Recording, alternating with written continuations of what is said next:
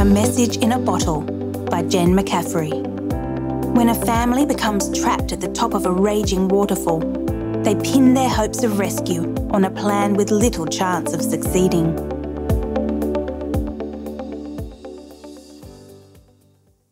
Curtis Whitson knew the waterfall was coming. He'd rafted down the Arroyo Seco, a river in central California, before. He figured he would hop out of his raft into the shallow water, abseil down the rocks on either side of the falls, and continue on his way, as he had on a previous trip. But this year was different. Heavy snow and spring rains had turned the usually manageable falls into something fierce. And instead of his usual companion, he had his girlfriend, Crystal Ramirez, and 13-year-old son, Hunter, with him.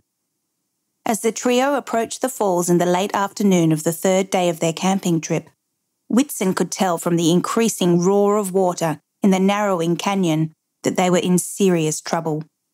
There was no way they'd be able to abseil down the rocks as planned.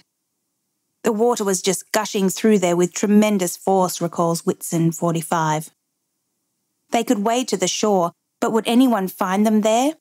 They had no mobile phone service, and they hadn't seen a single person in the past 3 days. And Whitson knew that they'd be sharing the ground with snakes and mountain lions. As he pondered what to do, Whitson hit on a bit of luck. He heard voices coming from the other side of the falls. He yelled, but the sound of the rushing water drowned him out. We have to get these people a message, Whitson thought.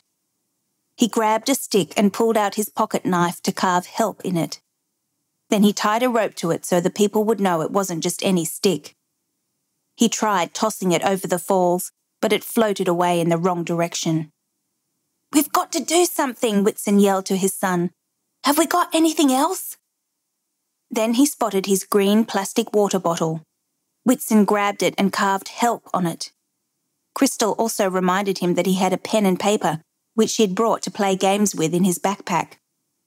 Whitson knew it was a long shot, but he scrawled 6:15:19. We are stuck here at the waterfall. Get help, please, and shoved the note into the bottle. This time, his throw over the waterfall was perfect. All right, that's all we can do, Whitson told Hunter. It took 30 minutes to navigate back upstream to the beach where they'd had lunch. They made a fire and laid out a tarp.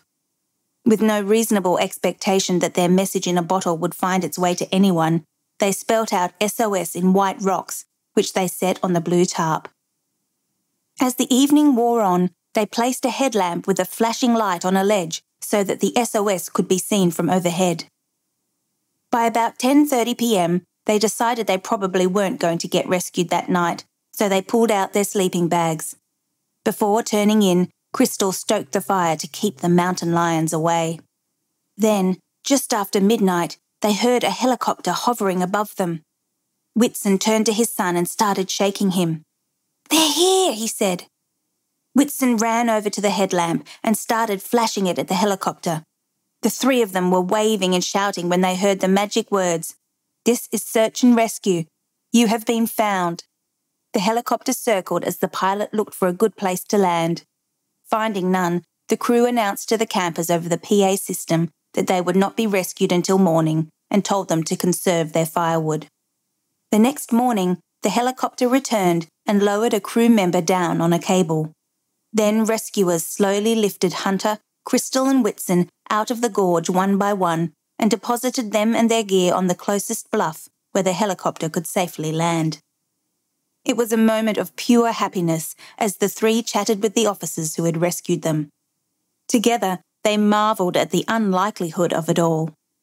They said that in the 25 years that they've been performing these kinds of rescues, no one's ever been rescued by a message in a bottle, Whitson says.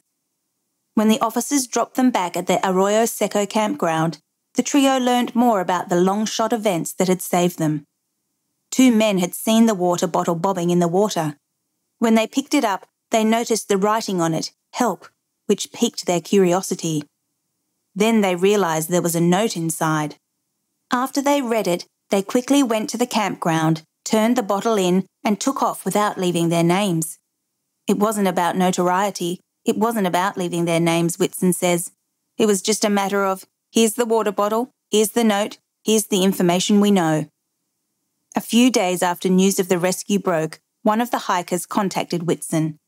That's when he learnt the rest of the story. There were actually 2 little girls hiking with the men that day. It was the girls who first spotted the bottle and swam to get it. Whitson is planning on having a big barbecue to meet the hikers and thank them. I imagine it's going to be one of the greatest moments of my life, Whitson says.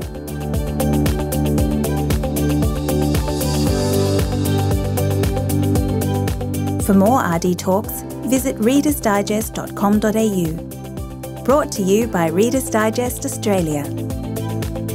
Narration by Zoe Mernier. Sound production by Ricky Price.